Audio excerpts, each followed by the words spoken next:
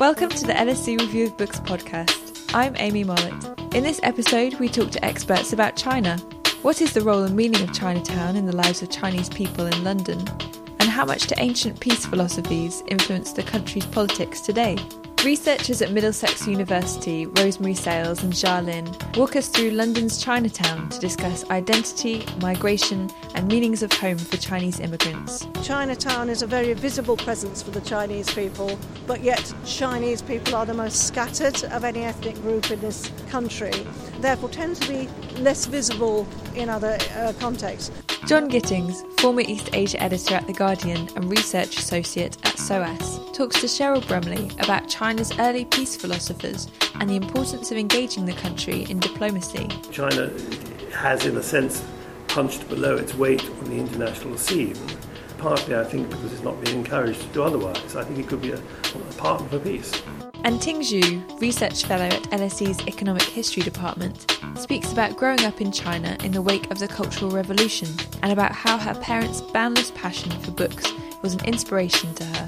Although they lived modestly, they never hesitated to buy books for me and to encourage me to explore and learn about the wider world. All this and more, coming up. This is the LSE Review of Books podcast. The LSE Review of Books publishes daily book reviews on all subjects in the social sciences. Visit us at lsereviewofbooks.com. A team of researchers at Middlesex University spent months interviewing Chinatown's residents and workers for their research project, Cityscapes of Diaspora, Images and Realities of London's Chinatown. The project investigated the role and meaning of Chinatown in the lives of Chinese people in London, and the sometimes conflicting interests and activities involved within this space. The researchers shed new light onto the experiences of this diverse population and their relations to each other and to Chinese populations elsewhere. I met with Professor of Social Policy at Middlesex University, Rosemary Sales, and PhD candidate Jia Lin to discuss the findings of the project and to investigate the area's curiosities and complexities. We met for the interview at the Pagoda in London's Chinatown, and I start by asking Rosemary about the initial aims of the research project.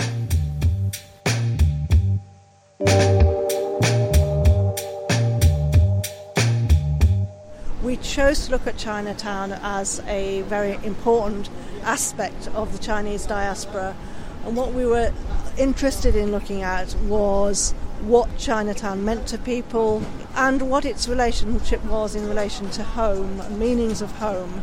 And Jia, could you tell us a little bit about what you can sort of see around here? It's obviously quite busy this morning. Of course, we can see that one of the character of Chinatown is food. So every restaurant and the food store where they will load their stuff, you can see food from even imported abroad, and we also see people from other organizations. They're planning for an event near Pagoda, so here that's where they meet as well. The Pagoda is a traditional meeting point in Chinatown. When we did our project, we spent quite a bit of time just talking to people who came here. Sometimes people just stood around and chatted, and we had very interesting little conversations with people. For example, a young woman, a young student who was based here, but she said she comes here at least every month to do her shopping and to meet her friends and just feel Chinese. Could you tell us about why you come to Chinatown? Every week I come here, and this week I came to meet friends here at the Pagoda, and any other week I go to a Chinese church nearby. Is the Pagoda an important meeting place for you? Everyone knows this place, so if we meet people, we meet at the Pagoda. Chinatown acts as a very symbolic home, so the existence is actually more important than the attachment to the particular place.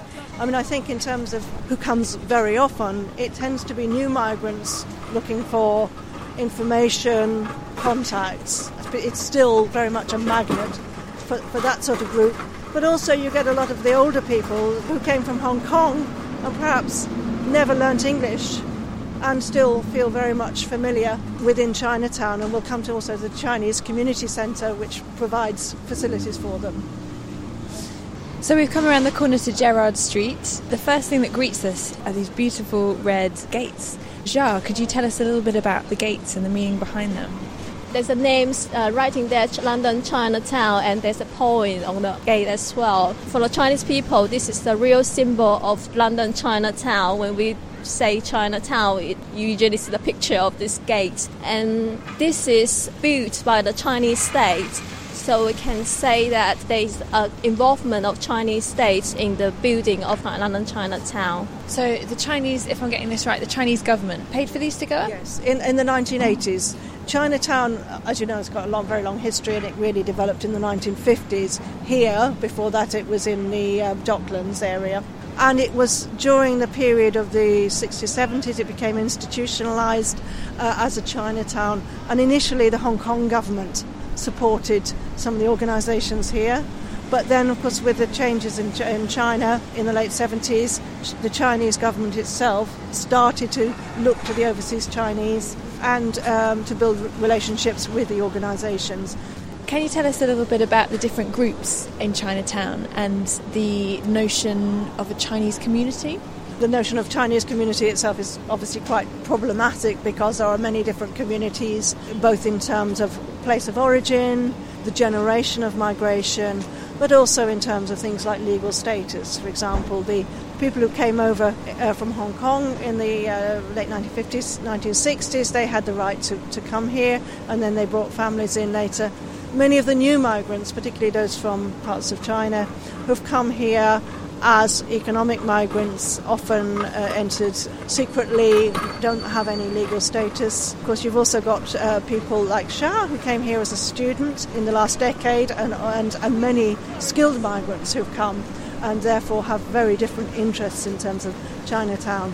And Jia, could you talk us through sort of identity and generations and how that might change and how people might identify? We can see that there's actually a very dynamic construction of how people see themselves. The new migrants who are Mandarin speakers, and we can see that they all came here for food and for meeting, etc. And we can see also the British-born generations who, let's say, just behind us, this restaurant who are owned by British-born people. They actually give a new look to the Chinatown's appearance. Also, you can see these divisions in terms of the organisations that are based in Chinatown and around Chinatown. For example, you've got organisations which reflect the business community. You've got a community centre which serves the needs of a different group, although it's funded by some of the richer areas. You've also had political organisations who've started here, like Ming Quan, which started as a sort of anti-racist organisation following a racist incident in Chinatown. So these reflect different sorts of interests. So now we've come down past the pagoda again, round the back of the cinema, and we're in Leicester Court, and we're just coming into the Chinese Community Centre.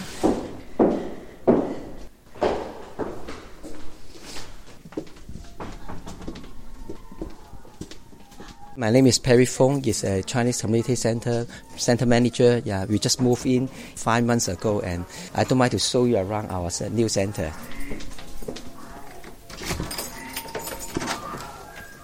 That is the Qigong class, something like Tai Chi. One of the things that struck me when we did our Chinese projects was how people describe themselves as old when they're quite young. Yeah. People of 50 were saying, "Oh, I'm too old now." So the older people are certainly doing the exercise classes. Yeah, they prefer do the exercise like Tai Chi, Qigong, or even some Chinese chess game. What about Mahjong? Not Mahjong. I refuse Mahjong because the image of other people is gambling. You know, we are in between the casino already. Yeah. Upstairs, downstairs, all casino. So I refuse Mahjong. Just to enjoy their time. You know, it for the elderly. They just would like to have the Chinese Community Center speak their language because they might have the language barrier in outside. So mainland Chinese, they came here, as I said, new migrants. So the new migrants, not the elderly. Migrants came here. They want to learn some, skills, sure, so that they can enhance their chance to get a job. Table tennis, singing class, Qigong, Taekwondo, Cantonese class. So we're back into Leicester Court now. We've just come out of the community centre, and Rosemary, you pointed out that there's some interesting intersections between who funds the community centre. Yes, the Chinese Community Centre was originally in Gerrard Street at the top of a building over restaurants, and it was quite a much smaller and more shabby space. And they held it for some time with a low rent, and then the landlords wanted them out. And in finding a new space, the community centre managed to forge some kind of an alliance with the Hippodrome, which is the casino operator, and they supported their application for a very large casino. And the part of that was that they were offered rent-free accommodation that we've just seen at the top of the building. So I think it's a sort of example of the way in which certain different interests can conflict but also come together. Chinatown is much more busy now, and we see even more diverse of the population here. We can see that the trucks are driving away very soon. The food shops and the restaurants, they are pretty much ready for the day. I remember reading in the report that there were some differing ideas about Chinese New Year. I think somebody had written it off as a kind of tourist attraction and felt that some key ideas had been lost, but others find it as a source of identity. Yes, I think that's true, and I think obviously it depends on how you feel about this society as well. We did come to Chinatown as a group for one of the Chinese New Years, didn't we? And it was, certainly my observation then was that it was mainly Chinese people who were involved, who were coming, but it was a very big event then, which was very much institutionalised. It was supported by the Mayor of London, by the Mayor of Westminster. It was very much around a presentation of Chinatown to the world. But I think that also reflects the way Chinatown in general has these different images. It is an institutionalised part of the tourist agenda, it's in guidebooks and so on. But I think it also has those other private spaces where people come to feel at home, to find information, to make contact, to find work. So it's a very complex place. It's not one thing or the other. It's a whole combination of different things, and means different things as you settle also in London. And what about other Chinatowns all over the world? I'm thinking about New York, I'm thinking about other cities. London's Chinatown, what's its place? I think Chinatowns in America are much bigger, although very different now. They're moving out to the suburbs rather than being in the centre, although clearly there are still big Chinatowns, Chinese areas in New York and places like that. It was interesting, some of our interviewees talked about visitors coming from overseas and wanting to show off their Chinatown. They were quite competitive about our Chinatown compared with other Chinatowns. One of the issues that we were really interested in relation to Chinatown was this notion of visibility and invisibility, and the way that the Chinatown is a very visible presence for the Chinese people, but yet Chinese people are the most scattered of any ethnic group in this country, and therefore tend to be less visible in other contexts, and also that they tend to perceive themselves as invisible socially, and that they tend not to be very engaged in politics, tend to be seen as hard-working and not claiming benefits and so on. So it was the way in which Chinatown represents this very visible presence for a very scattered community. But another dimension to that was, and something we've touched on as we've been walking, is the way the very visible activities go on, but there's lots of invisible activities as well. And they may be invisible in that they're hidden upstairs, but also for a casual visitor, you wouldn't necessarily know what was happening. If you see groups of people meeting with their knapsacks, carrying all their belongings, going off with somebody, and that's probably a gangmaster taking them off to work. So it's those kind of dimensions which we found very fascinating. As one of the diaspora, I think it's one of the entrance where we can learn about how we can shape our idea of who we are, and it's an amazing place for us to even learn about diaspora and even learn about ourselves.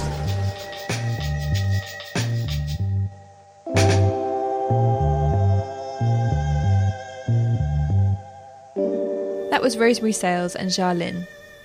You can find a link to their multi-authored project, Cityscapes and Diaspora, on Middlesex University's online research repository, or find the link on our podcast page. In his new book, The Glorious Art of Peace, former East Asia editor at The Guardian, John Gittings, makes an impassioned case for putting peace first. Gittings focuses on China throughout his book, looking at peace philosophy during the Warring States period around 400 to 200 BCE. Cheryl Brumley starts off by asking him about this era in Chinese history, before assessing the role of peace in modern-day Chinese foreign policy.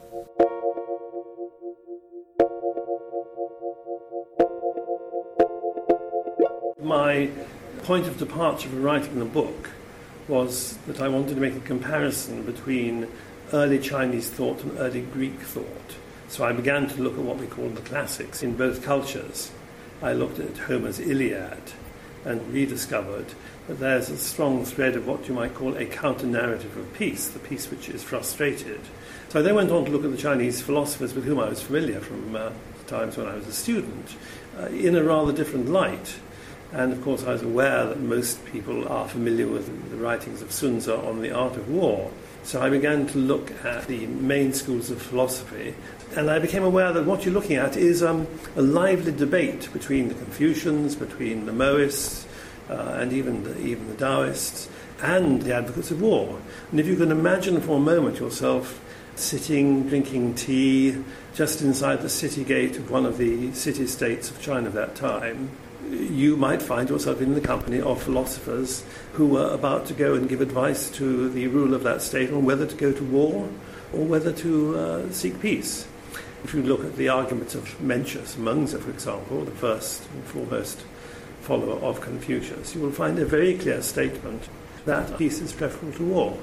And you'll also find very strong criticism of the arguments of the strategists who wished to lead or mislead their rulers into war when often it was self-defeating. And you liken these philosophy schools to modern-day think tanks. Did they have quite a lot of influence, these advocates for peace? Of course, we are only peering dimly through what survives of the text. It rather looks as if you would put forward your argument, and if the ruler, the duke, was convinced by it, and let's say he decided not to go with the war with a neighbouring state, if that turned out to be misguided advice, you might pay for it with your life, or you might have to pack up in a hurry and go to another state to give you advice. And the same with the military strategists as well. So it was a high risk in giving this sort of advice. And as you touched on, a book that most people will recognise is Sun Tzu's The Art of War. But you say many more philosophers and thinkers in the Confucian tradition countered this overt militarism with thoughts on peace. Can you speak more specifically about them in philosophies like Taoism? The philosophy of Taoism associated with Lao Tzu, often described as inaction. That is not actually what he meant. What he meant was not going against the grain of nature. To go with the grain of nature is going in a peaceful direction. It doesn't mean that you should refrain from all activity. Lao Tzu, again, he preaches the doctrine of universal love, talks about reciprocity. In other words, he's talking about the relationship between individuals being positive and kindly and peaceful towards another individual invites the same feelings and the same behaviour in return. And he applies that to the relationship between states. Again, it's a reciprocal relationship. If you adopt a peaceful policy towards a neighbouring state, then you will be rewarded in turn.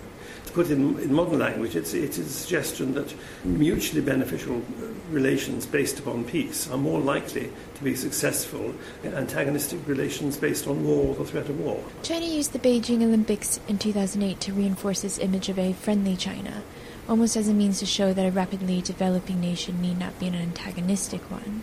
Though some have also questioned the country's motives for doing this, is it realistic to think that China's history with peace philosophy will aid its benign rise?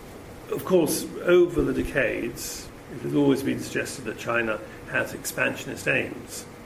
I remember in the 1960s when it was being argued that China would use its new atom bomb, primitive as it was, to carry out nuclear blackmail. Also, it was alleged that China would use the Vietnamese war to expand into Southeast Asia, whereas it was pretty clear at the time that China and Vietnam disagreed on many things, and Vietnam was certainly not a Chinese puppet. And the idea of China expanding in Southeast Asia has always been far-fetched. So China has, in spite of the accusations against it, there's never really been any suggestion that China follows or wishes to follow an expansionist policy, an imperialist policy. And I recall somebody fairly senior in the Chinese foreign ministry saying to me, in relation to the question, does China want to become a superpower? The answer was, we've seen what it's like when you become number one. We would prefer to be number two. And there are also geographical reasons or political reasons which make it, in my view, more sensible to see China essentially as concerned with its own affairs. Now, you're quite right, in the Olympics and before as well, but around that time, there was a particular effort to project this view of China pursuing a harmonious policy, both in conduct of its internal affairs and in foreign policy too. And indeed, you had this remarkable situation where the Chinese foreign ministry was putting out statements quoting Confucius on the need for harmony in relationships. So I think it's the only example where ancient philosophy is quoted to justify contemporary foreign policy. The question is this: does the tradition in Chinese culture does the Confucian tradition, to use shorthand, of harmonious relationships have any operational significance? Does it have any effect? Does it affect the mindset of the Chinese leaders? We know so little about them, it's hard to give a clear answer to that. My view is that, yes, it does to some extent. It colours the cultural background. Would it be sufficient to restrain China if it was provoked beyond measure? For example, if the United States intervened in the Taiwan Straits in the case of some dispute? Probably not. But I think it's one of the elements which make it possible to say that China still is, to use the word in quotation marks, essentially a peace-loving country. What are the other forces at work? What can other countries do? There are a number of issues where we should be trying to engage the Chinese to work for a more peaceful world. First, on nuclear disarmament, I would like to see Britain and China as both being in a comparable position, in other words, as relatively minor members of the Big Five, deliver more substantially the promise which was made in the Nuclear Non-Proliferation Treaty by the nuclear powers that they would move towards nuclear disarmament. I would like to see China engaged with, again by Britain, to seek substantive reform of the Security Council, which is something about nothing has been done in the last 20 years, even though it was said at the end of the Cold War that this would be top of the agenda. I think China has, in a sense, punched below its weight on the international scene, partly, I think, because it's not been encouraged to do otherwise. I think it could be a partner for peace. When we talk about peace these days, we're talking about peace in a globalized world where everyone is involved. We can no longer just talk about peace between nation A and nation B. So that does mean in the context of China, that you have to involve China as a fully functioning actor.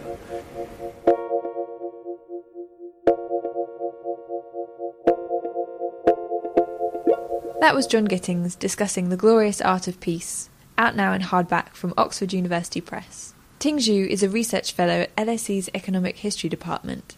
Here she talks about the role of books in her family, going back to the days of the Cultural Revolution in China. My earliest memory of books is in my grandparents' study. Both taught in a Chinese university and survived the Cultural Revolution. Despite the abuse and humiliation they suffered as intellectuals in that dark age, they never lost their love and passion for books. That revolution also adversely impacted the next generation. As teenagers at that time, my parents lost the opportunity to go to university. The world outside China, in particular the Western world, was little known to them. The door of China was closed. Books, as an important medium to disseminate information and knowledge, were also scarce. As a child, my father used to have to rent books from other people, and this expense constituted a significant portion of the limited family budget. Without enough money, my father even exchanged his lunchbox for a little book from his friend. In that period, between the late 1950s and the 1960s, many Chinese people did not have enough food to eat. Needless to say, in those afternoons, his stomach was empty, but his mind was full. Like many Chinese parents, my mother and father have put their hope in their children. Although they lived modestly, they never hesitated to buy books for me and to encourage me to explore and learn about the wider world. After my undergraduate study in China, I came to LSE for my master and then PhD studies. My outlook was suddenly broadened, and this was the first time that I was exposed to a whole range of different theories and thoughts, and it was so good to be encouraged to read broadly and to think critically. Like many international students who first come to a foreign country, I experienced so many differences in language, teaching and studying methods, and of course a culture shock. As a law student who has a Chinese law background and then came to grasp some theories and techniques of common law, I was particularly puzzled by some questions such as why should Western lawyers, in particular common law lawyers, care about Chinese law or Indian law or African law, especially if some of these scholars at least see these laws as backward and irrational. How do Western lawyers observe and interpret non-Western law and vice versa? How to draw links between local, national, transnational, and international laws? I'm currently doing an interdisciplinary project based at the Economic History Department. The research question derives from contemporary concerns and interests in the knowledge economy, global knowledge formation, and discussions of their importance for evaluating the evolution from the economic and geopolitical great divergence to the recent great convergence between China and Europe. Project is focused upon institutions, cosmologies, and cultures, promoting or restraining the accumulation of useful and reliable knowledge for industrial and agricultural production in the East and the West in the early modern period, so from the accession of the Ming Dynasty around 1368 to the First Industrial Revolution. The seminal book in this field is Comparand's The Great Divergence, China, Europe, and the Making of the Modern World Economy, and I have been inspired by several books, including Jules Macquier's The Enlightened Economy and Eric Reinert's How Rich Countries Got Rich and Why Poor Countries Stay Poor. This project has also directed me to some studies of law and development. I hope that I will, in due course, be able to extend my study to the examination of the current convergences between the East and the West, and to explore the roles played by law in such convergence.